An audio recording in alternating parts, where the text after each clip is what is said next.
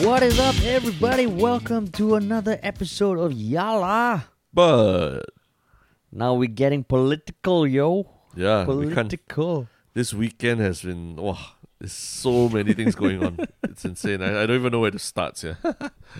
I mean, to start with, it was our podcast reached number 11 on the Spotify Top 100 Podcasts in Singapore, which was a very nice thing. So thank you all, you listeners out there. Yeah.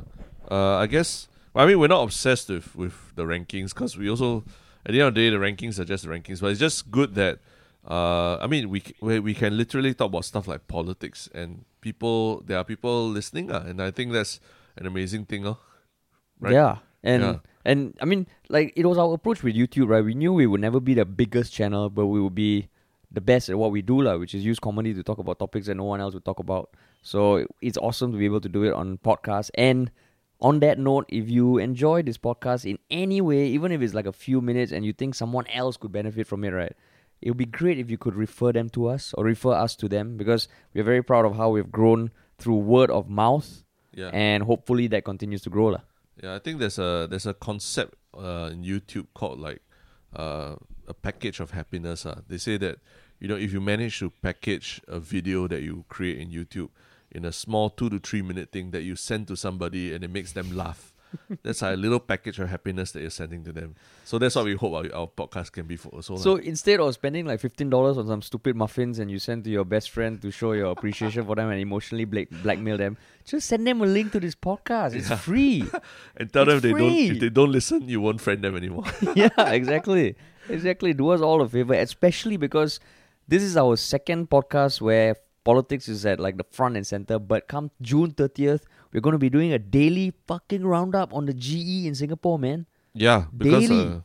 I think everyone's like thirsty for more information, and realize like, if we do this only twice a week during the elections, we might miss out on some certain big topics that come out. Like, I mean, this fucking weekend, like if you were sick or something and you just woke up, then you wouldn't have realized like what you missed, man.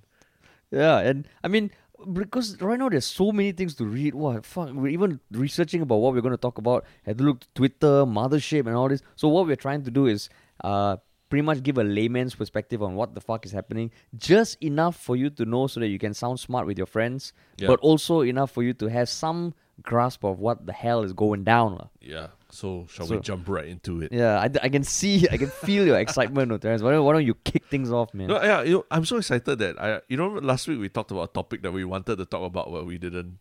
Yeah. Yeah. So then now I'm not even bothered about that topic at all already. That's why I moved on already. Yeah. I can't even remember the topics. Yeah.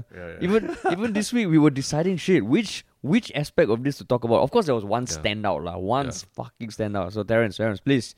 I know I can't hold you back anymore. Go on. This week is the saga of Mr. Ivan Lim. Dang, dang, dang. So Ivan Lim is a new candidate. Was one of the new candidates that the PAP that the PAP trotted out in this past week since the announcement of the general election. And he's a 42-year-old general manager of Keppel Offshore and Marine, and seems to have a pretty good resume in terms of like he was a CO in the army and during his national service in the army. He's the GM of a very big shipyard and operation, one of the big ones in Singapore. And I think he's even been praised by Lee Hsien Loong himself in a Facebook post before for coming through, like failing in secondary school and then going through getting a diploma and eventually like studying and making his way up and doing good for society. So he was trotted out as a new candidate for the PAP, and then shit started hitting the fan. I think it just started with like 1 or 2 innocuous posts. Can you give a bit of a rundown of what kind of posts? Yeah, so 24th June was when he was unveiled, right? Then there was one particular one that came up on Facebook by Brian Wong. So he used to be the acting battalion RSM, which is the regimental sergeant major, basically like the disciplinarian in army lah. Yeah, but so lower rank than him lah. Lower rank than our Ivan Lim. So he shared an experience about once when they were in an outfield exercise, and Ivan Lim and his other commanders were in a air conditioned tentage, and someone else like of a lower rank stepped in, and Ivan Lim said, "Yeah, lah, this tentage is not for section commanders, and you're not supposed to be here." And the poster was disgusted, and in his own words, he was disgusted by Ivan Lim's act of an elitist. And then he went on to say there were other instances where he peppered the briefings with his personal achievements, how he is a GM at a shipyard, how many people reporting to him at work, he was never well liked by the soldiers, blah blah blah blah blah. So now he is going into politics to represent the ordinary folk in parliament. With his character and personality, will he? I wish him well. and then, fucking the tsunami of anti Ivan Lim posts came up. Yeah, I think we don't have to go into every single one. Yeah. But I think his people, even within his colleagues, right? I think a colleague or whistleblower in Keppel apparently came out with an email that he sent in 2014 to Lim Swee Say, a minister, about how the general manager Ivan Lim wasn't allowing workers at the shipyard who arrived early at the shipyard to rest inside lah. He locked them outside, so they had to rest by the road and everything. And what kind of treatment of workers is this? And then I think someone staying in his condominium said that every time I see him with his kid, I talk to the kid, but I don't talk to him because he doesn't smile back at me. And so those are the kind of complaints they were getting. And then, so I think there might have been others, but these were the three that stood out the most to me. Yeah, and right. Then there's a ton of stuff. If you just Google Ivan Lim, you would feel there's a Twitter thread that summarizes it quite succinctly. We can put that link in the show notes. But basically, like there was a barrage, and then the PAP vice chair, Masagos Zulkifli, he kind of publicly said something along the lines of, let me see, he said something very PAP lah. And to quote, he came up saying stuff like, it is important for the candidates who have been accused of poor form to prove themselves moving forward. It is not a moment in their career or their time with people that define them, but as a person throughout their life, and also an opportunity for them if they have done something in the past to redeem themselves. And he was referring to the elections lah. Yeah. So Masago said the voters should judge the person, blah blah blah blah blah. Chan Chun Sing added that all the candidates deserve for us to get to know them better and look at each candidate as a whole. Know where they are coming from, what they stand for, what they can do. And then Heng Swee Kiat, Sugar Daddy Heng also chimed in. And he kind of asked for some sort of clarification lah, right? Yeah. So all that happened. He said that Ivan Lim needs to come forward and address these clarifications, right? Yeah. Yeah, correct. And also, I find it funny, it was during his Daddy Heng's walkabout at West Coast Teban Market. Just him walking about on June 27th. So between 24th and 27th June, it went from Ivan Lim being unveiled, people shitting on him, Masagos coming out, Heng Swee Kiat coming out. Then by the end of June 27th, right? Yeah, I think... one before that. Correct, yeah. Brian Wong, the guy who wrote the first post we talked about, after that tagged Heng Swee Kiat in a Facebook post saying he's more than ready to speak to him to address, to engage with him to address the issues of Ivan Lim's character, and he would like it to be put down on paper, so for posterity and all lah, and he's more than willing to do so lah. So that happened. Have you talked about the PAP response, the official response from Ivan Lim? Oh, no, you're not. Yeah. Okay. Yeah. So after Heng Swee Kiat asked for some clarification, the PAP came up with a really ugly letter-headed press release that had official statements from Ivan Lim lah. So this is Ivan Lim, I guess, doing whatever Sugar Daddy Heng wanted him to do. Yeah. And so let me pull it up. Holy shit. Do you have it in front of you? No, I don't. But I mean, you have it. Okay, so guys, technical difficulties. Okay, cool. Press cover notice on behalf of Ivan Lim. People's Action Party candidate blah blah blah has made a statement. Please find appended media statement from Ivan Lim. So again, I won't go into the details because we're not going to be talking about the details. But literally, there were 6 paragraphs, all numbered. First paragraph, was him wanting to state his position and how it is important to do because his family has been affected. In particular, his mother. Yeah. That's how he ended that paragraph. Yeah. Then the second one, there's an allegation that he is involved in a bribery case in Brazil. Is completely baseless. He was not involved in any of the Brazilian projects. You have to answer comprehension questions in primary school. Where you have a paragraph and then you have to give an answer. Yeah. You fucking have to back it up lah, right? Yeah, if the comprehension is about a dog named Wally which ate 2 bananas, and you ask in the questions I'm giving a very bad example, but basically if a comprehension there's so much fucking info in there. You don't just respond saying, "Oh, I didn't do that. I was not involved." Right? There's so many things to answer, but he just did that. And then, as to the stories about his army incidents, he basically took the stance that, okay, people have different perspectives. He tried to explain the one example that I think got the most traction, where his men were supposed to book in at midnight. He asked them to come at 10 p.m. He said they must get 7 hours of sleep because they needed to leave at 5 a.m. the next day. And basically, he had this one sentence: "I set high standards for the unit as a CO," which is commanding officer. Yeah. And he believes in working, and he didn't ask his men to do something he wasn't prepared to do. Then the next one is about a post by his ex-colleague. He starts off by saying the shipyard industry is tough. And basically he went on kind of it's like a non-apology apology. And then number 5, this is verbatim from an official statement from the fucking PAP regarding the post about not smiling at my neighbor. I do not recall a specific incident. However, like many others who live in apartments, I know some neighbors better than others and interact with some more than others.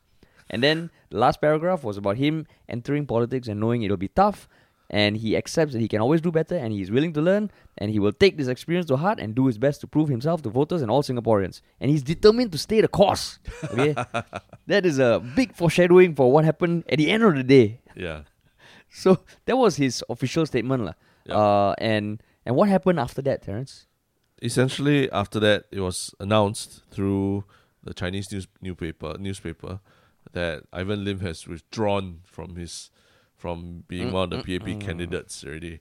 And it was published alongside a letter he wrote to the Secretary General, the Prime Minister himself, Lee Hsien Loong, again stating that, he doesn't want to distract from what the message of the PAP is in this election, and it's taken a very big toll on his family, and so he wants to, back out of the contest, lah.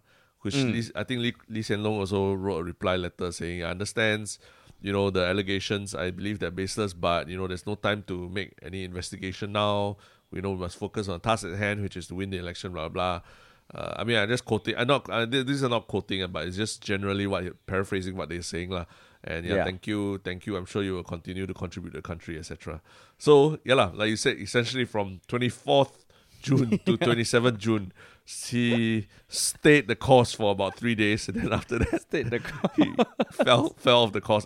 Went out of course. No, in some way, there's this really cheesy introductory video of him walking towards the camera, then walking from right of the screen to left of the screen. Yeah. And that was meant to introduce him, but it also feels like a fitting way to show him leaving, lah. Yeah. Correct. So I guess we're not going to go into like the how legit the claims are of the people who posted it, but the main thing is whether what he did was the right thing to do, whether he should have done it, whether it was a good thing that people posted that. So how do you want to kick things off? I think one interesting thing to kick things off, because there's this. Let's not assume that everyone understands the relationship in the military, lah, right? Because I think that was the thing that kicked it off. That Brian Wong post about him as the RSM, and then how Ivan Lim was the CEO. So, from all you're reading about Ivan Lim as that kind of person in the army, right? What is the general impression of people like that in the army, lah? When you hear stories about a CEO who does this kind of thing and all. What's my impression? Yeah, because you and I have been through the army. Yeah, right? yeah. And we know, certain things people say about, wayang, everything, all that kind of thing. Oh, yeah. So why did what Brian Wong post, why did it stir up so much emotions in people and say that, this is a guy who doesn't care for his soldiers? He's just upholding standards, right? So why do you think that happened? Why do you think so many people reacted to Brian Wong's post? Because it happens a lot. It happens a lot in the army, lah. In the army. Yeah. Yeah, what specifically happens a lot? No, okay, so I wouldn't say it happens a lot, lah. That was a big generalization. I think in the army you do get examples of people who maybe are not fit to be a leader but are given a leadership role. And sometimes they can be a little harsh, lah. And I think it's good to be harsh. Sometimes you deserve to be treated harshly, but as long as there's a reason behind it and it can be justified, lah. So but what were you getting at when you asked that? Because I think one of the reasons why it pissed off a lot of people is because he broke a very big bro code in the military, lah, I think. In the sense that, going through reservists, all these years and everything, one of the things that you get used to is that we are all not career soldiers. We're not here to like, impress anybody or win best soldier of the year award. We're here because we have no fucking choice. So the reason, that's why people get so pissed off when you have to keep them back for extra 2 hours, or you don't let them book out for 2 hours, or you force them to come back earlier 2 hours on a Sunday night, because you want them to get 7 hours of sleep before exercise tomorrow. I see. So that really riles people, because the people, for most people, it's like, I want that extra 2 hours to spend with my family, to work on my job that I need to keep to feed my family. The army doesn't pay me much, but I do it because I don't really, I don't have a choice. I mean, this is national service, right? So don't make us do unnecessarily stupid things, especially as a reservist soldier, the NS soldier. So I think it's important because someone might think, but if a subordinate is complaining about his boss, that's like very common, right? Like why make such a big deal of it? But in reservists, you're sort of being forced to do a lot of these things that you don't like to do. Everyone, you should feel that everyone should be trying to get everyone home as soon as possible. Correct. Hold everyone back because you have some power trip or something like that, right? So I guess what I was referring to was my experience during NS as an NSF. Which is a 2-year compulsory, which I guess it is a very different thing, because when you're an 18-year-old boy in the army, your commanding officer, there's almost like, okay, he's a lot older, you're like fucking new to the world, naive and all. But reservist, the person who you might command over in reservist might actually be the CEO of this huge fucking company that employs 30,000 people, and you might be unemployed, right? Yeah, exactly. And then it's just that for every year for 2 weeks, you are asked to come back to this strange hierarchy where suddenly you have to salute people, and it's a very Singaporean thing, or like there are countries that have conscription, but it's a very unique experience, right? So how does that affect what you think happened, or what he did? Because at first when I saw the thing, I was just thinking, oh, okay, this is just one side of the story, right? I mean, I'm hearing from someone who's a subordinate talking about his boss or what. Maybe he's just a disgruntled subordinate. Then I started hearing more stories from the men, rather than just the RSM. The men saying, oh, he's the guy who kept us back for extra 2 hours, went out for a drink, and then came back drunk and everything. And then I realized, seems like there's a pattern to this. This sounds like the kind of person in the military that everybody cannot stand. The one who uses reservists as a resume padder, basically. Maybe they're not as very happy what they do at work. Maybe they want to show that they are very good citizens and win a public service award and shit like that. So they do all sorts of shit. Like I was like, when I was like 35 or 36 years old, someone tried to volunteer me to go and march at National Day Parade.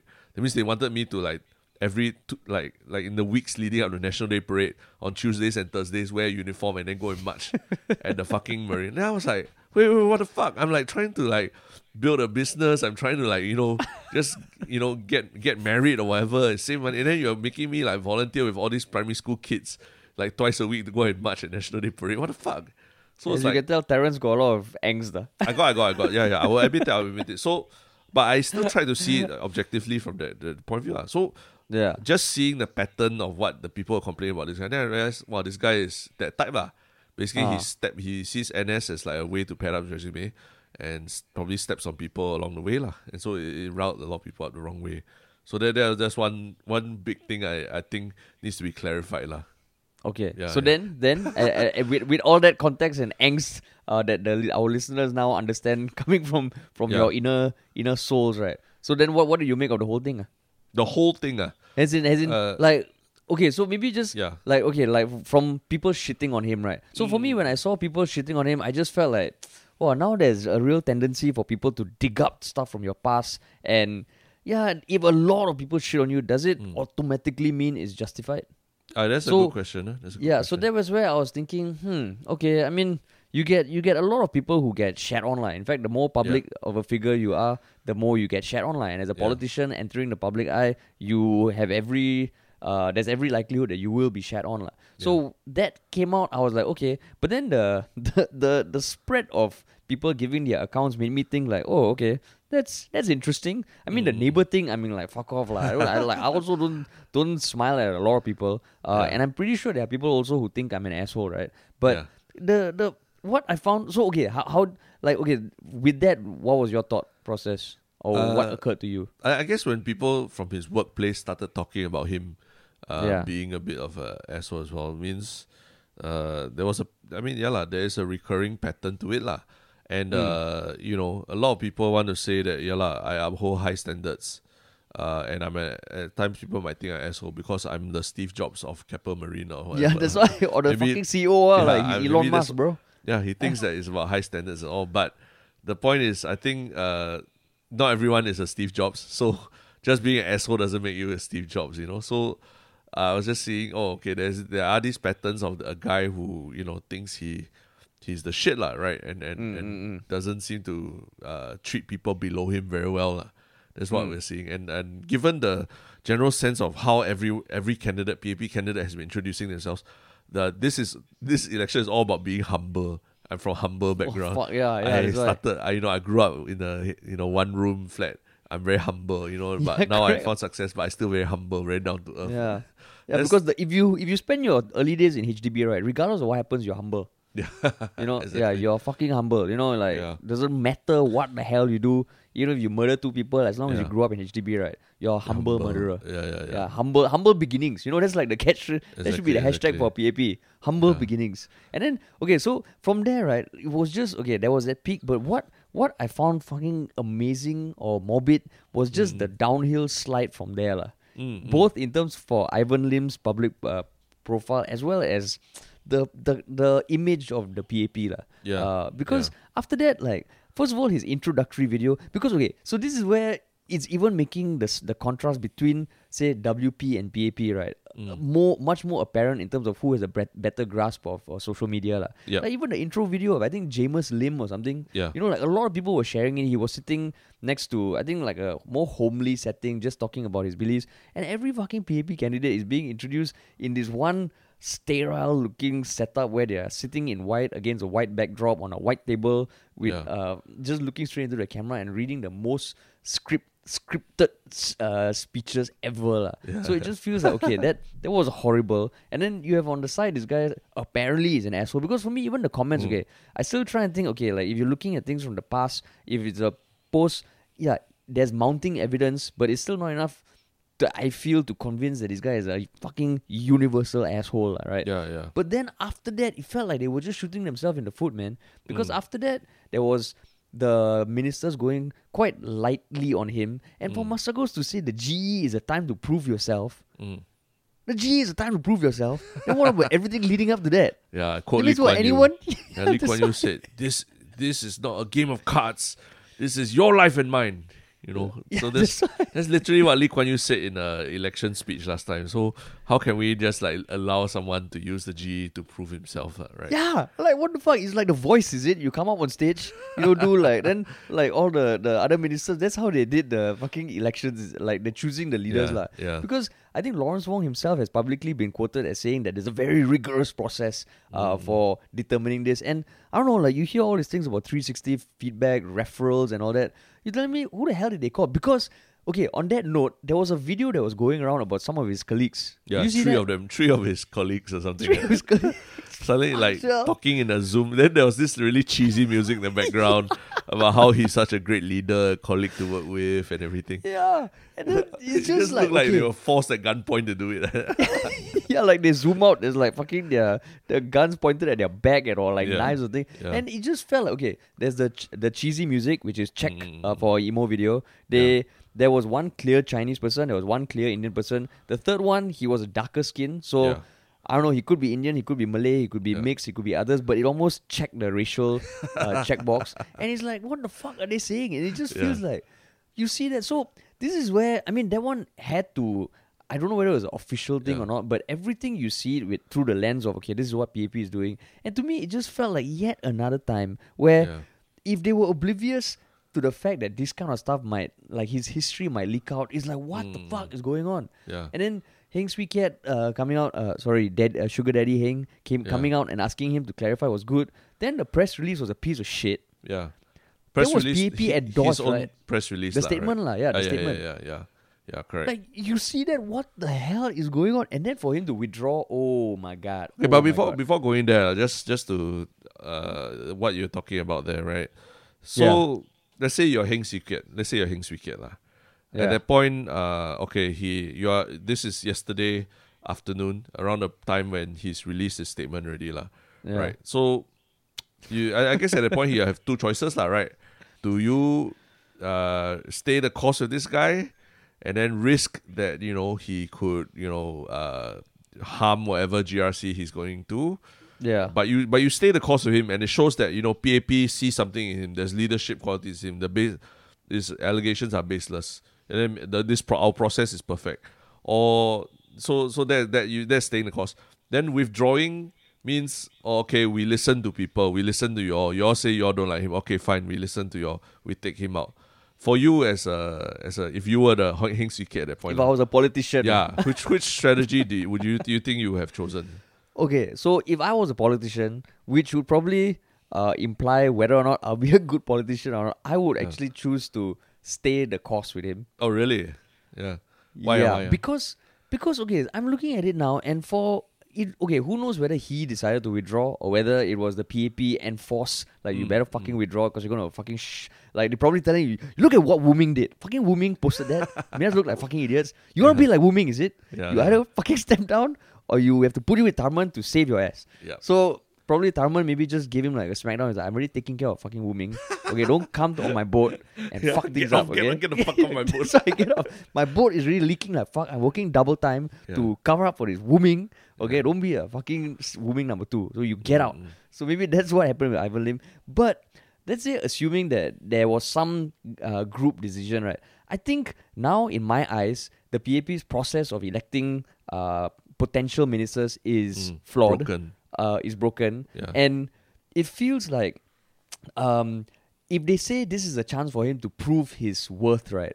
Then fucking let him prove his worth, man. There've been, I mean, not every politician starts out on the best note, but if you really believe that if it should be judged on a lifetime of stuff and not one or two incidents, then you fucking stand by your word. So to me, it feels like, to quote again Lee Kuan Yew, the leaders must have their iron in him. He said something like that, right? Yeah. Like he has been quoted by saying he never cares about the popular vote because that means you're weak. And to me, this just felt like, PAP. There could okay, granted, there's probably a shit ton of stuff they're working on now, but they chose to do the election now. So I have no sympathy for them, and I just wish they would have stayed the course. But maybe that's why I'm not a politician. Yeah, I mean, but what about you? No, I mean, because I think some people pointed out that everything was just an allegation. It was just, maybe his attitude, he doesn't smile enough or something. Until it came to that whole thing about saying that he wasn't involved in any Brazilian projects for Keppel. But it turned out that, there was that, turned out that he himself said in an interview that, one of the proudest moments in his career was launching the project as the project manager for some Brazilian ship. So it was just like, it could have been just a ship that was that went elsewhere other than Brazil. But the fact that he said that was literally the proudest moment in his career, but then he so unequivocally, it's like, I had nothing to do with Brazilian projects in Keppel Marine.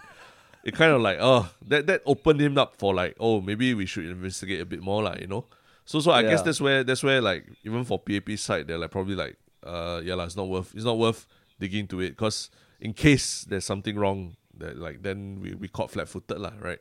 Yeah, maybe they wanted to stick with him. Then they saw that fucking quote in an interview. You're like, Ivan, you couldn't shut the fuck up, is it? Huh? What the fuck? Why you just leave out what the name of the ship was and we'll be fine? But cannot. It's a Brazilian ship. Chile or Argentinian, is it? Huh? Must be fucking Brazil. Yeah. So that I think was the straw that broke the camel's back for PAP. Oh, so you're saying that if not for that, because that actually has legal implications, right? Yeah, and it opens up more. It opens up, makes people ask more questions. Everything else I can say is just someone who worked under him that wasn't happy with him, or someone who lived with him and wasn't happy with him. Because you've heard stories about that. Yeah, okay, so I've seen there's this one Facebook page I'm not going to name, but they had a very fucking passionate post saying that, okay, politicians are meant to do their job and they don't need to be nice. Would you prefer a weak politician who's super nice, or an asshole politician that gets the job done? Because if you take away every asshole in the world, we won't have our phones, we won't have electric cars, we won't have the iPhone, we won't have computers, because Bill Gates, Steve Jobs, and all were fucking assholes. But to me, first thing is, there's a big difference between a politician and a CEO of a private company, or something that is commercial in nature, because as a politician, you are you are being paid through taxpayers' money, right? Exactly. So that's where being an asshole, there is a difference between being the CEO of a commercial company, and also there's this belief that being an asshole makes you a good leader, or to be a good leader, you need to be an asshole, which kind of propagates itself, like, like what he said, I set high standards, that's why I can be a fucking dick. Yeah. Right. So that's where, like, there was that thing I saw which was just annoying. But what you said about how there's that bribery, that Brazil thing that could have been the straw. Then what does it say about PAP's process? Oh yeah. I think definitely because they chose that route of like cutting their losses. You question the process already lah. But at the same time, you could say that. You could say in a sense that there is a spin to it, that you could say that we something slipped through the ranks maybe, and we just need to we realized it quickly and we moved decisively to cut it off lah, like cancer lah, right?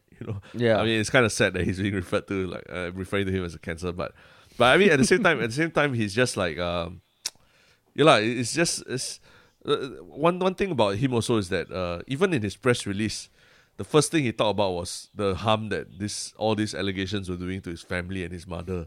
And all that. And then I'm like, dude, this is fucking politics lah. Like you want to complain about smear campaign or allegations, you look at any other politician, opposition in Chee Soon Juan, Tang Liang Hong, even Low Tia Kiang, he's being sued and everything.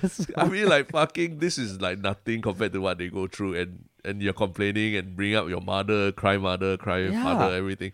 I'm like, dude, is this the kind of politician you want who like, a little bit only, I'm so hurt. I'm so hurt. My mother's hurt. I'm hurt. Fuck, man, you're a public figure. You get over it. You got to deal with that. That's a part of the price of it. And your shareholders, you don't need to. Don't be an asshole to the shareholders. Shareholders are the people who pay you, and the people who pay you are the taxpayers. So you need to, if they say you are not being nice to them, there is something to be said, lah, right? Can you imagine if he's in a meeting with like Vladimir Putin, and Vladimir Putin says something, and then fucking Ivan says, "Don't say that to me, please. My mother will be that stressed." Exactly. You know how much stress I put my mom under when I make podcasts about a PAP and choose to abandon a career in Scoot to do YouTube or not, huh? But I still do it, right? Exactly. So it's just showed weakness lah. Like the first thing you just say is about you pull your mother in. Oh, you see my mother so poor thing, that kind of thing. Yeah, so that's why my mother so poor thing. In particular, my mother. Yeah. Like so this is where like okay, like what you said, like there was a much better way that the PAP could have handled this. But now I just look at it, their comms sucks. Whoever approves their fucking PR press releases or statements from their ministers to be sucks. Yeah. I have no sympathy for Ivan Lim at all. Yeah. And he fucking, can you imagine what kind of job before you start, right? Like, during even the interview process, you're going for your like first round interview, like someone introduced you like, okay, here's your interviewee number 2, and before you can even fucking meet your interviewer, you're like, fuck it, I'm done, man. Yeah. Like walking from the waiting room to the actual interview room, you're just, you know what, I'm done. I think it's a good analogy, in the sense that the first round of interviewing is the PAP themselves. Second round is by right is the public already, right? That's what elections are about. So in the middle of the second round, imagine in the middle of your second round interview, someone asks you, hey, your resume says this, but then I don't see. Did it really happen or not? Are you sure or not? Can you tell us it's true or not? I don't believe it. Then you're like, oh, these allegations are baseless. Then you call my mother. My mother's. You can't do that. What? You just got to stick through it. If it's really baseless, fight lah. And actually, I have a friend. He's a businessman and investor, Philip Kaur. He WhatsApped me something that I thought was very eloquently put. Summarize what he thought about Ivan Lim lah. Is that Ivan Lim didn't really put up a fight. He never thought he needed to, because in Singapore politics, all the work is done before you're nominated. You pass all the internal promotions, and you impress all the senior cadres before they anoint you as the next one. And then this is the exact attitude he seems to have from all the stories that he's telling, all his defensive stories lah. You put in effort only with the people above you and much less with those below you. So in his explanations, he didn't even bother to explain anything or offer to say, hey, Brian Wong, if you're not happy with me, let's sit down and have a coffee and talk. Hey, my neighbor, if you're not happy with me, please let's sit down and talk. He never offered any of this. Or he just said like, all this is fake, all these allegations are baseless, I'm still with the party is important. But he doesn't try to address people on the ground that he might have offended, which I feel, as a politician, come on, dealing with conflict is important, right? And I mean, that kind of echoes the ever-present complaints about how the government parachutes people who have gone through the treadmill of life and become CEO, done well in the army, and parachutes them into commercial companies. I mean, I used to work for Singapore Airlines. The deputy CEO, who was a super nice guy, he was a general from the army who got parachuted in, which felt weird because he had no aviation experience. And you see that happening again and again. I think SMRT was the most high-profile thing. So it just feels like exactly what you said. The general mindset seems to be that, okay, we don't need to apologize. It's like what Chan Chun Sing said in that backdoor meeting also, right? The idiots, don't you just trust the government. What did he call them? Idiots? No, he said 下水 lah. He said idiotic behavior lah. Idiotic, yeah. And he said those idiots who stormed the supermarkets lah.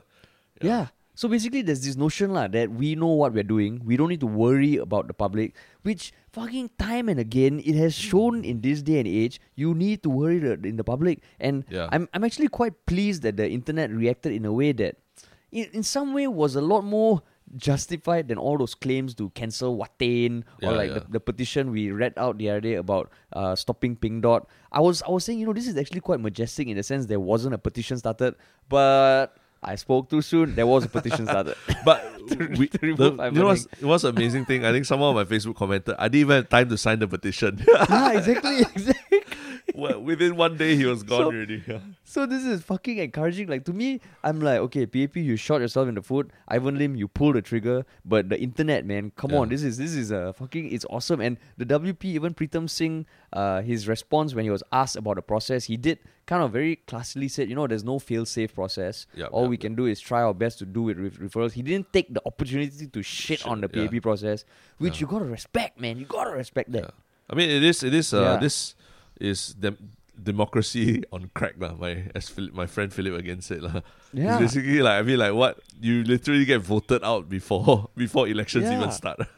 Yeah, fucking, it's amazing. It's even if you think about an episode of Game of Thrones, right, you have to wait 1 week for the whole episode, the new episode, right? It's not fucking every week. Yesterday I got a notification. I don't know how come I got a notification that Ivan Lim has withdrawn. I don't even know what app sent me the notification on my phone, but it was fucking great. Holy shit, well done, Singapore internet. Yeah. So I mean, going forward, do you have any advice for the man Ivan Lim? Do you think he should stay in politics? Maybe try again in 5 years?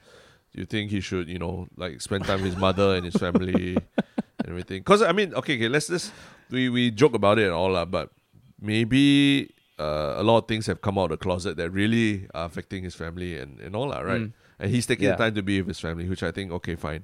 But any words or advice for him on how, if he wants to come out and do this again next round, what angle he might take? I mean, like what you say, everyone who has posted, right, just address them, honestly meet them, approach them, and kind of I do believe that people do deserve a shot at redemption, Yeah. I think right now the internet is a bit too quick to judge. And it feels like there is a way back, which is why it was so disappointing how he approached it, how the PAP approached it. And if he wants to enter politics again, I think I would like to think that most people would be almost on the edge of their seat waiting to see what he would say in his comeback video. You know? And I think there is a way. It's going to be fucking hard to do it, but there is a way. So if he wants to come back, now take the time to be with your family. Realize that whatever you do in the past, if you don't address it, especially if you want to be a public figure, it could come and bite you in your ass. Yeah. Hashtag yellow ribbon for Ivan Lim. Yeah. No, but you're right, in the sense that he should literally walk the ground, take the next 5 years, and meet up people that he thinks might have offended before or what. And I think just as a human being, just figuring out your balance sheet and looking back and understanding, like you say, you have a capacity for change. Maybe now you are a more mature individual and you are able to look back at the conflict that you had and say, hey, maybe I didn't handle it so well, right? No, you know what would be fucking dope? In 4 years, right, he plays this video that shows like, you know, when his introductory video, he plays that video and he shows the end of that video where he walks out and he opens up his PAP shirt and reveals a fucking Workers' Party blue shirt, and he unveils that video in 4 years' time. You know, like that's you know, there's this rumor that Kanye West kind of wore the MAGA hat just to get into Trump's good books, so that Kim Kardashian could lobby for the release of someone who was incorrectly incarcerated, right? And like he could be the biggest fucking hero who took one for the team, who got shat on. So maybe, Ivan, if you're listening, that could be your path to redemption. You know, join Workers' Party. Just join Workers' Party. Find someone who can help you reenact that thing to show that after your PAP announcement or after that you were wearing like an opposition party shirt inside, right? Boom. I will give you a second chance, bro. Yeah. I will give you a second chance. But I mean, one thing I do hope, because obviously this Ivan, he volunteers and all this, you know, for his constituency and everything. I hope that just because his political career is over, doesn't mean that he stops his volunteering work and all lah.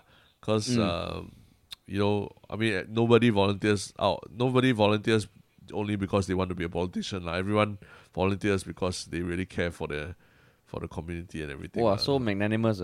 No, I'm totally being sarcastic. No, so I'm saying, like, let's see if he continues doing volunteering work. Mr. Ivan Lim. Yeah, you know, if Tin Pei Ling can overturn her initial start. Tin Pei Ling is different though, because hers was more just about her mannerisms and everything. But I think ultimately, even all these years have shown that she does have a heart. Savvy, right? Yeah, I think she. But it took a while, right? It took a while, and now she's like, you know, campaigning for mothers and everything. So it really has. She's managed to turn her image around, really, I mean, and she grew up as well, which is I think. So Ivan Ling. Nicole Seah also is doing now. You know, Nicole Seah was saying that in 2011 she was like young naive girl. Now she knows a lot more, and she's a mother and everything as well, right? Bro, another thing Ivan Ling can do is start like a non-profit to protect mothers of politicians. So if you fuck up again in future, there will be an organization to take care of your mother. Ivan. Yeah. Okay, so many brilliant ideas, Ivan. Please listen to the people. Listen to the fucking people. Like the mental health of your of mothers. politicians mothers. Yeah, that would be a great charity. That would be a great charity. Yeah, it'll be the other type of MP, the mothers of politicians. Then you can have the FPs, the fathers of politicians, the CPs, children of politicians. Yo, fucking, you got a fucking empire there, Ivan. Yeah. Oh man. Wow. So I mean, we can talk about all the other candidates, but then I think that will take us like another 3 hours. Yeah, that will come during the daily updates lah. Yeah, unless there's before 30th June another one bites the dust, then we might have to cover another guy. But right now, Ivan Lim, the saga. Well, thank you for your 4 days of service. And I think this is better than Premier League. Yeah, who the hell gives a shit about Liverpool? No one's even talking about that. But yeah, that was our one big topic to talk about. Let us know what you think. I mean, also, of course, I've seen people also say that this is the worst type of democracy ever lah. Social media. This is part of social media culture, cancel culture, which is actually related to our next topic as well lah. Yeah, exactly. Yeah. Which is the incidents of last week, which I thought was way further back, but I guess I've lost track of time. A trend of white actors stepping down from non-white characters in animated shows. Yeah. So we're talking about The Simpsons. Is it Family Guy? Is it? Family Guy, yeah. Family Simpsons Guy. Family Guy, yeah. So they've traditionally had, I'm going to use the very PC term, BIPOC, Black Indigenous People of Color, characters that are in these animated shows that apparently have been voiced by white actors as well, white voice actors. And a lot of them have decided that they will step down from voicing these POC, people of color characters, because it's in the vein of like Black Lives Matter and everything, that more opportunities should be opened up for actors of color. So and the actors also are quite like big name actors like Kristen Bell, Mike Henry. I think So even Hank Azaria, right, the guy who voiced Apu. Right? Apu, is it Apu. Apu. Yeah. Apu in Simpsons. Yeah, that's right. So Mr. In-house non-PC person, But What's I your am thoughts? non-PC. Oh, wait, you saying I'm non-person of color or Politically correct. Oh, I am Yeah, a you and your POC. majority. I'm POC also. Just Fuck you lah, your FYI. POC, my Person ass of lah. color. Person of color. Yeah, of Non-white.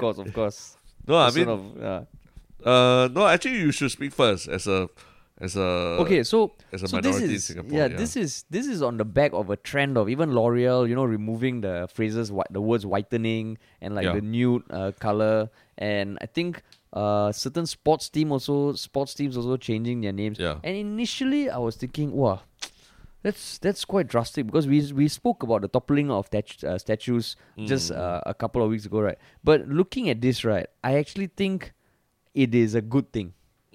Why? Yeah, even though because I think right now, right, like it's one of these things where corrections need to be made, and there's always this notion that okay, corrections can be made gradually, the system can be changed gradually. But right now, I think even though I feel like wow, this might be a bit quick, but right now, unless I find something else that makes me think, I think it's actually a good thing, even if it means it's quite drastic, lah. Because it seems like it was veering down the wrong path for a while, and now it needs like one big correction to come back. Even if it goes a bit too much, right?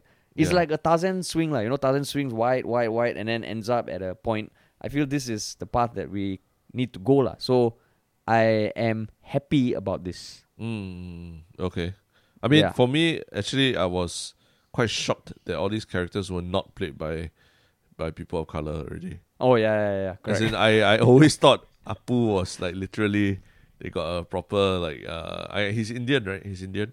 No, Hank Azaria is not. He got No. As in the character Apu. Oh yeah lah. Apu. Indian, yeah. So I always thought he was actually an Indian guy. So it's quite shocking to me, lah. It's a bit like the Scarlett Johansson playing the Ghost in the Shell character and all that. Yeah, I was like, huh?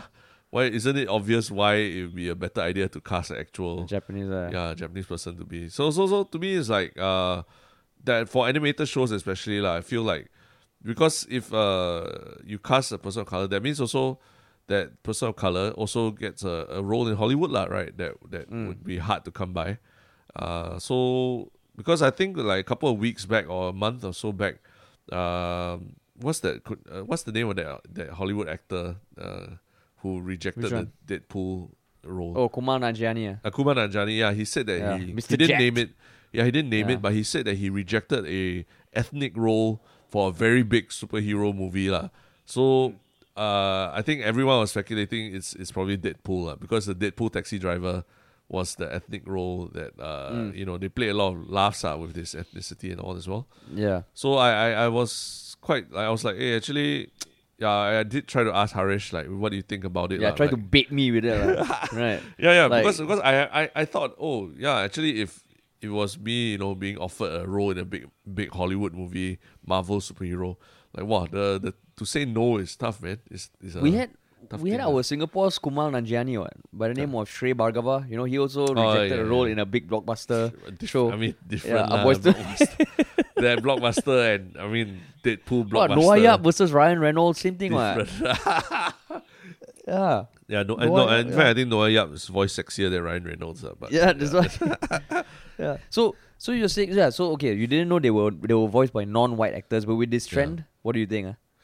I mean, the actors, I feel like if you're talking about a job being available to somebody, right? Then having that job filled by someone of another race, even though it can easily be filled by someone. I'm sure there's an Indian actor who can voice Apu, even if you want the thickest Indian accent and everything. I'm sure you can find an Indian actor in Hollywood who can do that, right? So I feel that it's not good that it's so-called whitewashed, right? And so I feel about that.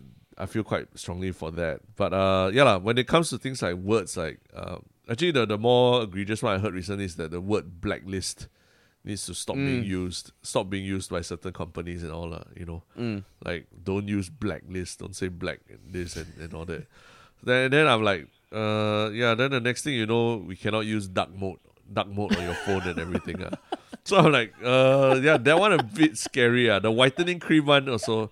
I mean, okay, the context is that I think in Asian culture, especially Chinese people a lot also, Chinese people, ladies, they prefer to have fairer skin, is from fucking Indian ages also. ago. Yeah. So Yeah. there is a very huge market for fairer, lighter skin. Whereas, and then maybe because in our culture it's more, as in China at least, it's more homogeneous, right? So there is less of that whole like, oh, you are dark skinned, then you are more inferior and things like that. Yeah. Less but still there probably still is. It's just that it's not as pronounced as in the US or anything like that, right? Yeah. So now, like the fact that in Asia also we cannot use whitening or lightening. Oh, okay, we cannot use fairer as a term to describe someone. Just feels a bit No, like but what's wrong? What's wrong with using it to describe someone? I thought it's just for creams. What? Yeah, For yeah, describing someone, that's objective. What? This guy is fairer than this guy. yeah, correct. Or you correct. mean lighter skin? Lighter skin or like lightening? lighter because skin? the problem is they want lightening cream. That's the problem, right? They don't want it to be named correct. lightening cream, lah. Yeah, so, Yeah. so to They me don't it's want like whitening cream. Yeah. yeah, it's just I don't know, man, because then it's a bit of forcing every different culture to also accept that this is the norm, lah, right? And then I think it's a bit more complex than that, lah. Like for example, living in a place like in a tropical country and everything, and people do a lot more to protect the skin because literally you can get skin cancer if you spend too much time in the sun and stuff like that, lah. Yeah. But does that mean, and then you put sunscreen on it, doesn't necessarily mean also that I'm trying to be racist or something like that, lah. Just because I'm trying to stay fairer. The sunscreen doesn't say anything about fairer skin or whitening. It keeps my skin from turning dark, lah. That's one thing, lah. Yeah, Right. but I think what L'Oreal withdrew was the use of the word whitening in the marketing. Oh, of the cream. whitening. Oh, okay. Whitening. Whitening might be a whitening. bit more of an issue, lah. Yeah. Yeah lah. See, fucking you nicely say what? I want my sunscreen. Okay, don't take away my sunscreen. I want to be more like my Indian brothers. Is it? You want to be darker? Is it? No, I mean, No, because the Indian. Yeah, sorry. Because Go ahead. in the Indian context, between there I think is like what you said in China.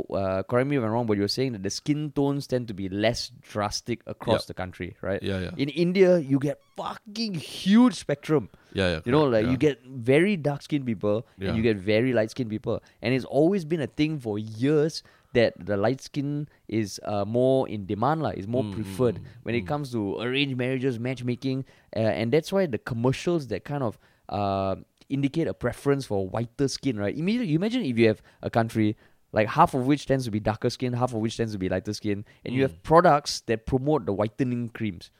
It really affects the perception of people. Even when I was young, I used to play a lot of sports, and I became darker. My extended family, they'll be like, hey, you know why you so dark? Your brother's so fair and all that. Of course, I didn't say, my brother doesn't play much sports. I play sports, but it was that darker skin thing. And I hear it from my uncles and aunties when they were growing up. Your skin comes with a lot of preconceived notions, and there's a certain hierarchy or a preference. So I'm actually happy also that they are removing the whitening thing. Are they removing the cream or just removing the use of the word whitening? What I believe is removing the use of the word. Okay, so what will it be called after that? Just like cream. Just some cream. That's the thing. So okay, so what are you going to call it after that? Can lightening be used? Like lightening cannot. No, right? apparently whitening, fairness, lightening, all cannot. Yeah. So what? So that's why I'm like, okay, if I can't use the word blacklist, then what can I use? Like whitelist? No, maybe. Okay, so then the question is, should these creams even exist on the market? Which I think they can. You want to look lighter, that's well done to you, because they also have those tanning. Then tanning salons cannot be banned because that's cultural appropriation, is it? It's blackface lah. It's blackface. Yeah, it's blackface. It's permanent blackface lah when you go to a tanning salon. Yeah, it's permanent blackface, or maybe not even blackface, brown face, permanent brown face. Like, let's say Dennis Chu goes for 10. Be like, fucking Dennis Chu, you did it again. He's like, no, I just went to the Sentosa and I didn't use sunscreen. He's like, no, you fucking wearing brown face again. You know, so yeah, they don't say what they're gonna use. Also, that's where I think it's the policing of the language that I find then it's like there's more and more terms that you realize there's more and more terms that you probably can't use because it mentions dark or white or light. So unless you tell me you just get rid of the product entirely, okay lah, then we solve all the issue, But no, because I don't know if you've heard of this product, Fair and Lovely.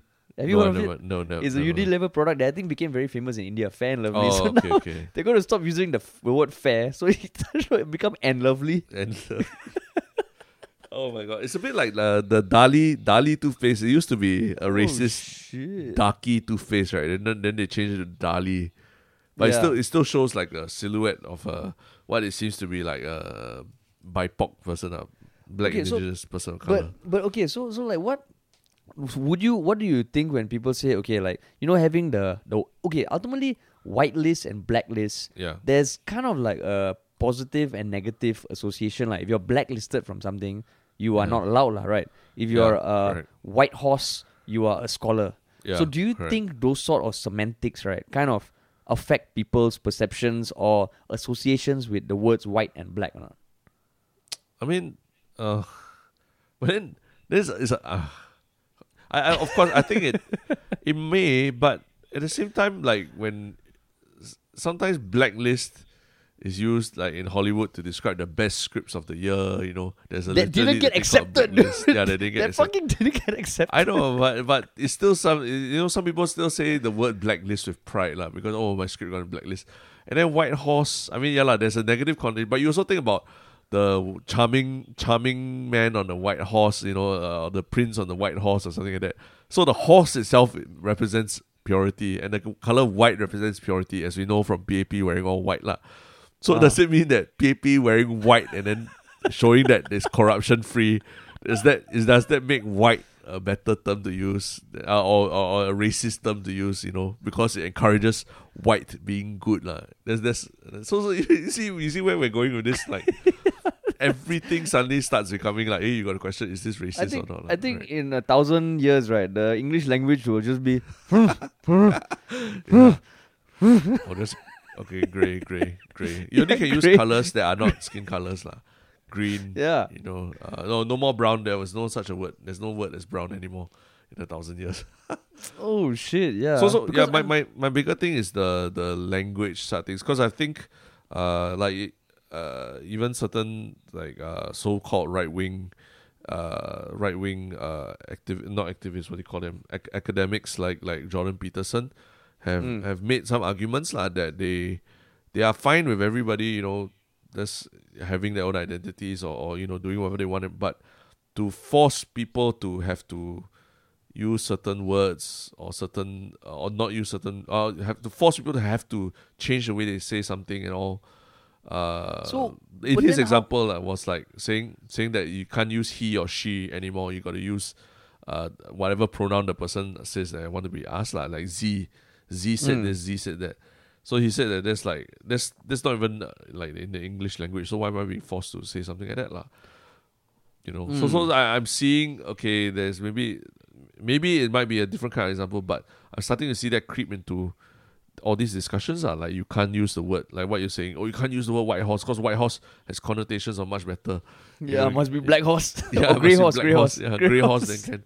Then I'm like, wow, then like all the poor white horses suddenly, and I have a white dog also, like, No, and then then what do I do with it? That's why you got a white dog and a black dog lah. Oh yeah, balance. I find balance.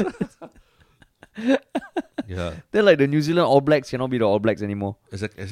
So I mean that, like I still do think that removing the word whitening cream and lightening cream from those sort of products, right, Yeah. is a step in the right direction. Yeah. Where it ends, I don't really know.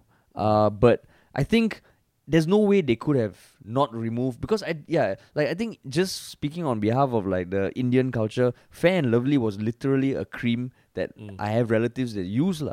And even within my own extended family, I've seen how skin color can affect people's perception of you.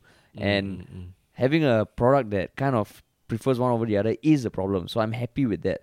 And I think right now, yeah, I mean, I know you're not the biggest fan of the slippery slope argument, right? But isn't that kind of like the fear right now, that if we stop using these words, then where does it end lah? Yeah. So it is. I'm admittedly also like I think if, like, okay, because we started saying about the Hollywood roles, right, and then those being played by black roles, for example, being played by white voice actors. I think that is a very clear cut answer to me, that they should be played by people of the actual race or color, lah, right? Yeah. Products that seem to encourage people that lighter skin is nicer and all that. I think those products ideally don't even exist, like ideally, right? But okay, we can't get rid of them entirely because some people still want to use them. Then okay don't use words like whitening and lightening, but we gotta find what kind of words to use with that lah. But I'm just saying, I'm saying that I'm also starting to see, you cannot even use words like blacklist and all that. Then I'm like, wow, fuck man, there's a lot of purging I have to do from my system, man. Like black anything is, Black Panther or what, also you cannot say, It's gonna be damn tough, yeah. But right. I mean, I know there's like the N word that has specific usage of a derogatory usage lah, which is why that word is kind of like most people would agree you can't use it lah. Or if you're not of the African American ethnicity. So I think that one, because I've seen people use that as a reference as well, but I think that's kind of different lah. Because you can get through your day without using the N word lah, right? You generally can just get through your day in Singapore without using N word. But can you get through your day, but you cannot say a certain color that is in the spectrum of colors in the world. Then you use the RGB code lah. If you want to say whitelist, you're the 00000 list. So that's my thing. It's a color. That's why it was named. It's not my fault that like some white people created slavery and did all that at that time. But you just destroy your own argument. The moment you say it's not my fault, I didn't do it. Yeah. That's like opening up the whole other discussions. Yeah. The white, but okay, so going back to the thing, so what you're saying is that you also think that it's a good thing that these actors are stepping down, but what if people? Because I know Scarlett Johansson, in defense of being casted as the Japanese actress, I think she did say that as an actor she should be able to play any role because that's what acting is lah. You are acting as someone you're not. Yeah. Right. Correct. So how does ethnicity fit into that? If let's say, of course, it probably is someone in Hollywood who can do an Indian accent as well, if not better than Hank Azaria. But what if he is legitimately the best fucking Indian accent that is perfect for the role? Do you think the producers have a responsibility? But in a sense, if he's keeping someone, he's keeping someone else from that role, then I think that the producers should be doing the absolute best until they absolutely have tried everyone, and then they conclude, okay, we cannot find anyone who even comes close at all. Does it change the dynamic if it's a black person playing a white character? No, I think that's a bit strange lah. I would say that it should be, as much as possible, if the role is meant to be a certain ethnicity, it should be played by that person of ethnicity. But if you can tweak the character, that means the fictional character, into another ethnicity because you want representation and all that, then okay lah, I think that's fine. Diversity, that's fine, like Spider-Man, Miles Morales and stuff like that lah. I think it gives opportunities more.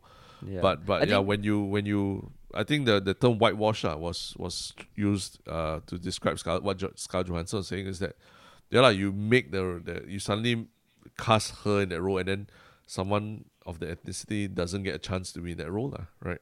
Yeah, and I think the best argument I've heard is that it's of course, like, let's say there's a black person who for whatever reason can play the best white characters in an animated show, right? I think right now there is a need, like what I mentioned before, and I've heard. The more convincing arguments I've heard from Hollywood producers is that, like, if you look at just the numbers of roles versus the number of characters or actors of the ethnicities, there is a imbalance when it comes to darker skin actors lah. So now it's almost like there needs to be a certain level of pro-action correction to correct it.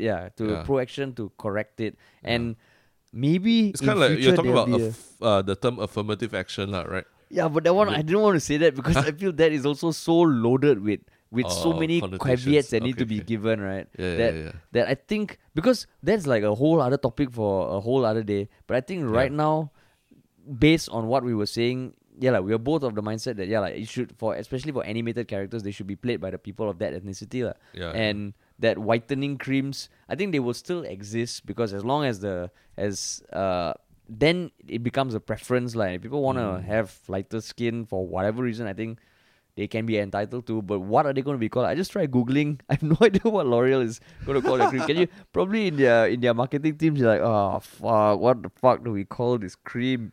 You know, then if the cream is white in nature, as most creams are, what do they make it then? Like grey?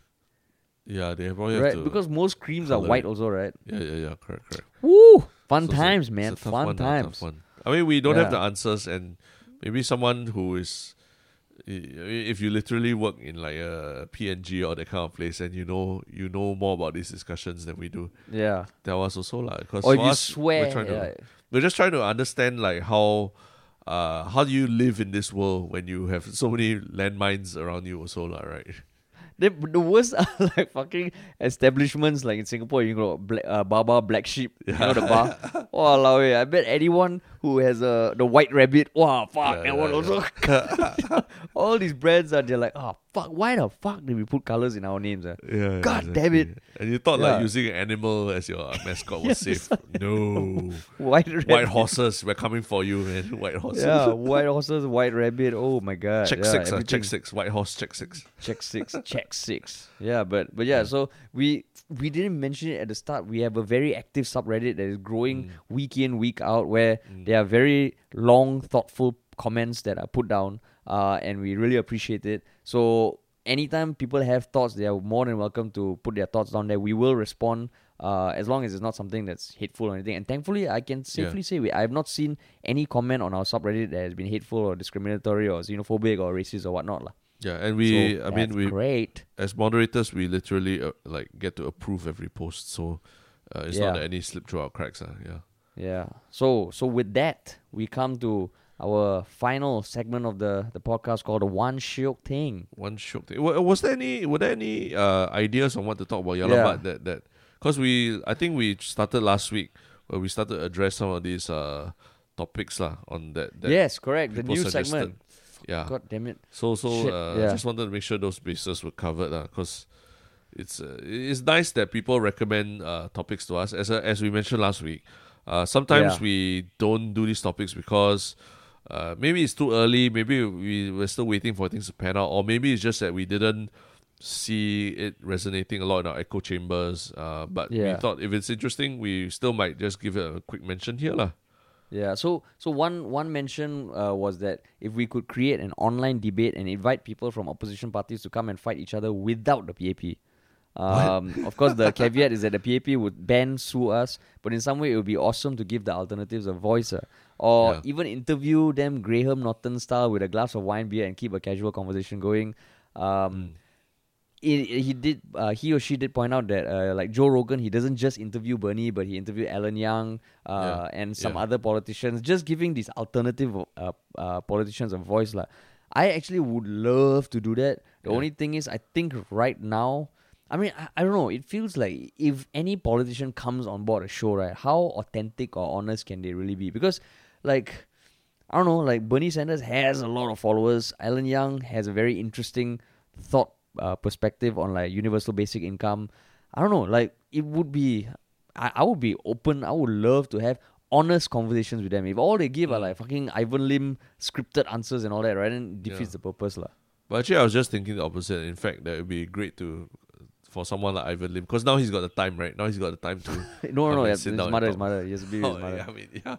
I mean, once he puts his mother, to bed and everything, he can come have a chat lah. I would love to just find out more about his process as well. But I guess this commenter is asking about just without a PAP for the opposition MPs.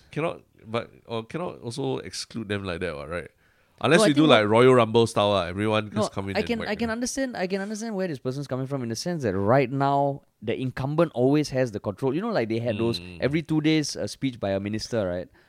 Correct. This person is suggesting is that we can provide a platform for the opposition ministers, and first of all, thank you for seeing us in that light as a platform for these MPs to come on. So I would even if it's not just for them to debate each other, right? For us to have a conversation with them, that would be cool, man. Yeah, that would be cool. I mean, who knows? Like, we are going to try this daily political roundup over the course of GE. And if that gets traction, who knows what could happen. But that means it will be the next 4 years. So I guess good idea. It might be a little late for us to do it now. but thanks for the suggestion. The next one was about the comment I want to give back to the community lah. Like basically, I think it's about the common phrase you hear uttered by ministers to be or ministers elect. And the person's point is that rather than focus on this little minutia of giving back to the community, right? Should they be focused more on bigger economy issues and employment opportunities and qualities of life? And yeah, like why aren't politicians doing that? I think for me, there's a very simple answer lah. Like for voters, right? Those kind of longer, bigger picture stuff, right? You're not gonna get them on your side lah. People want to hear what appeases them in the short term lah. It's like social media lah. You don't want to see your likes 4 days later, right? Yeah. You want to see your likes instantly. And I think as a politician, that's the way the game works lah. Unfortunately, Yeah. What do you think? I think you got a different shape between how politics is done in Singapore and say politics in the US. Like in politics in the US, right? It can be a career. Like you can choose from a very young age that I want to work in politics, I want to work in policy making, I want to be a speechwriter, I'm going to go to school of journalism, learn how to write, and then after that I'm going to work for the mayor's office, I'm going to do that. In Singapore, we got no such thing. So a lot of times, the only way for you to become a politician is to go and volunteer with GRC. And when you go and volunteer with your CC or your GRC and everything, you are basically attending to everyday needs of people lah. People complaining to you about, estate stuff broken down, please write a letter. People complaining, I have problems with my ex-wife and my custody of kids. So yeah, you'll be dealing with a lot more day-to-day, everyday bread and butter issues of the people if you want to be a politician in Singapore. Because I think what this guy is saying is I think something that I probably asked myself also many years ago. I watched something like West Wing and all this, and I'm like, wow, imagine in Singapore politics, wow, you walk around Istana and then you're talking about macroeconomic issues.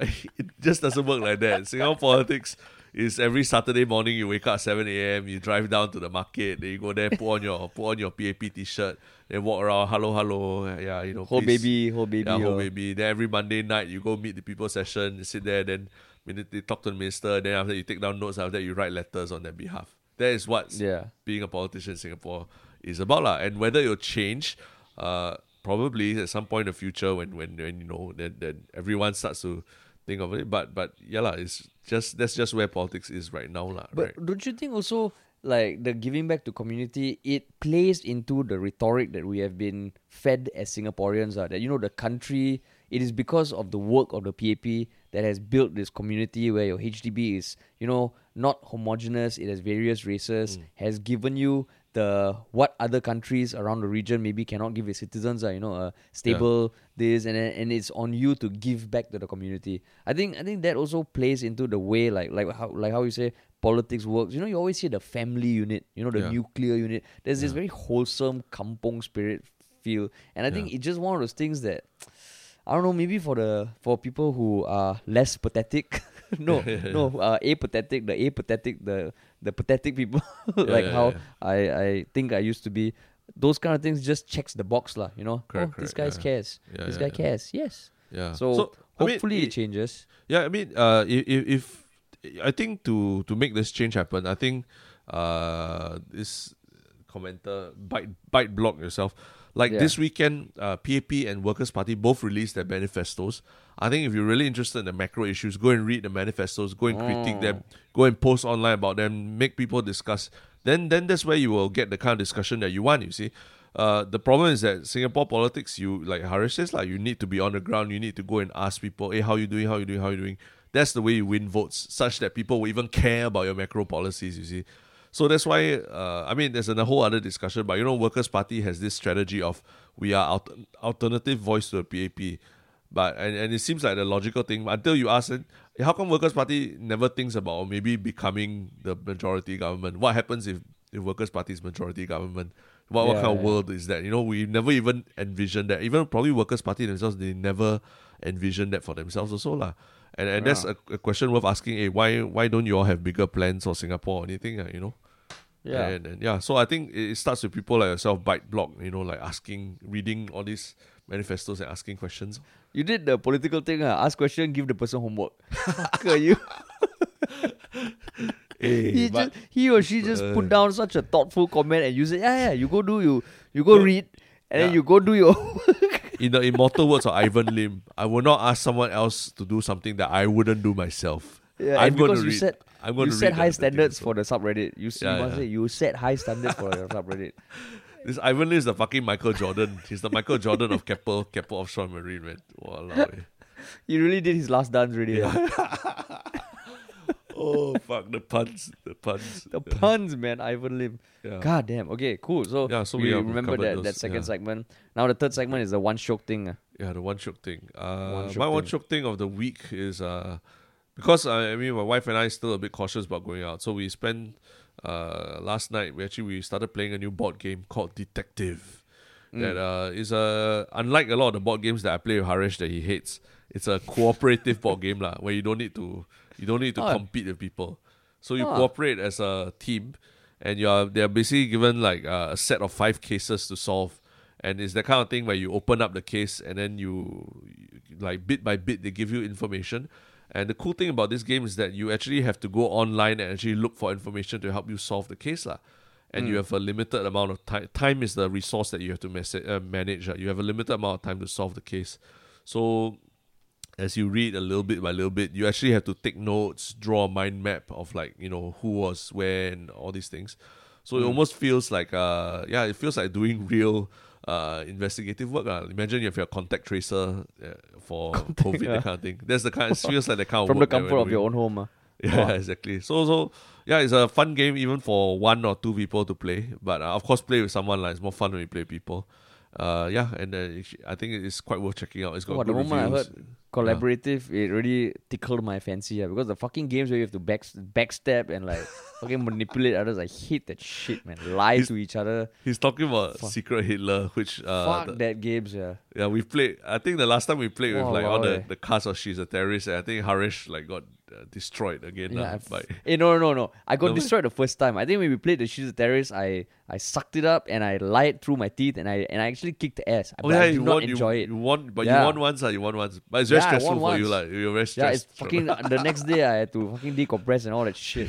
Fuck games like that, man. But it was one of the best evenings playing games. Yeah, it was fun. It was fun. Yeah. But yeah, that's my one shock thing. My one shock thing is the Netflix documentary, The 13th. Have you heard of it?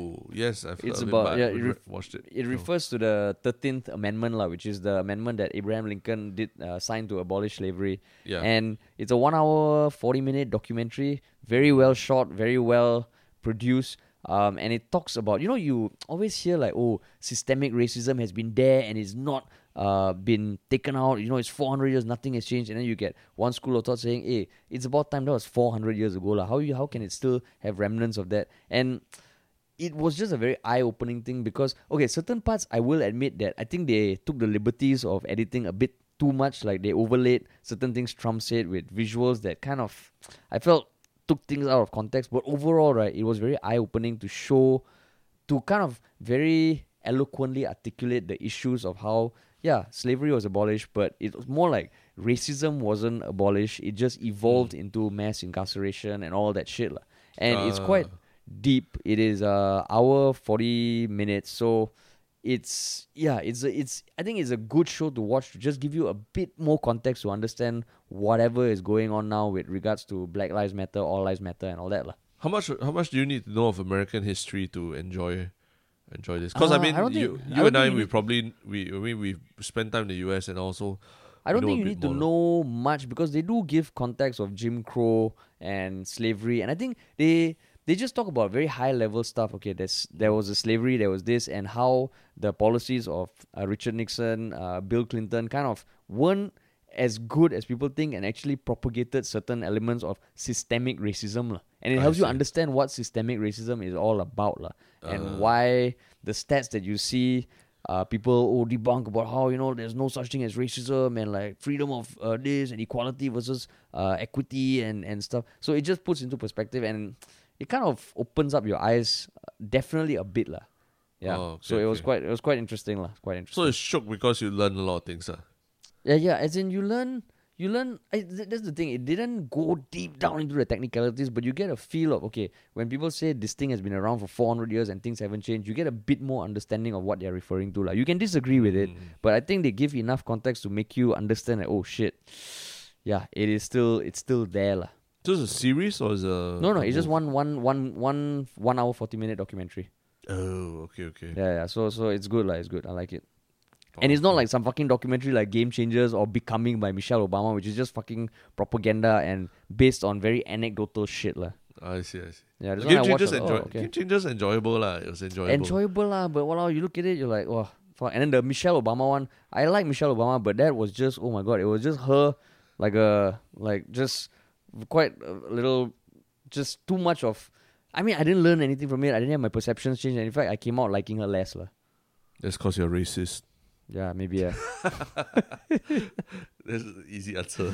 Why? Yeah, exactly. But yeah, Okay. that was my one show thing. Cool. Cool. Wow, shit. Thanks We ran quite a bit over time today. Yeah, I think this is our longest podcast ever, man. But No lah, not ever. let's see, But I think we've had Not those ever. Oh, 3 yeah, hour yeah. ones with yeah, we had Fuzz to and all fucking before. Fuzz and all. But Ivan Lim, man. Ivan Lim. We just had to. We had to. All right. So we'll be talking to you guys a lot this week. So stay tuned. And have a good one. Good one. All right. Adios.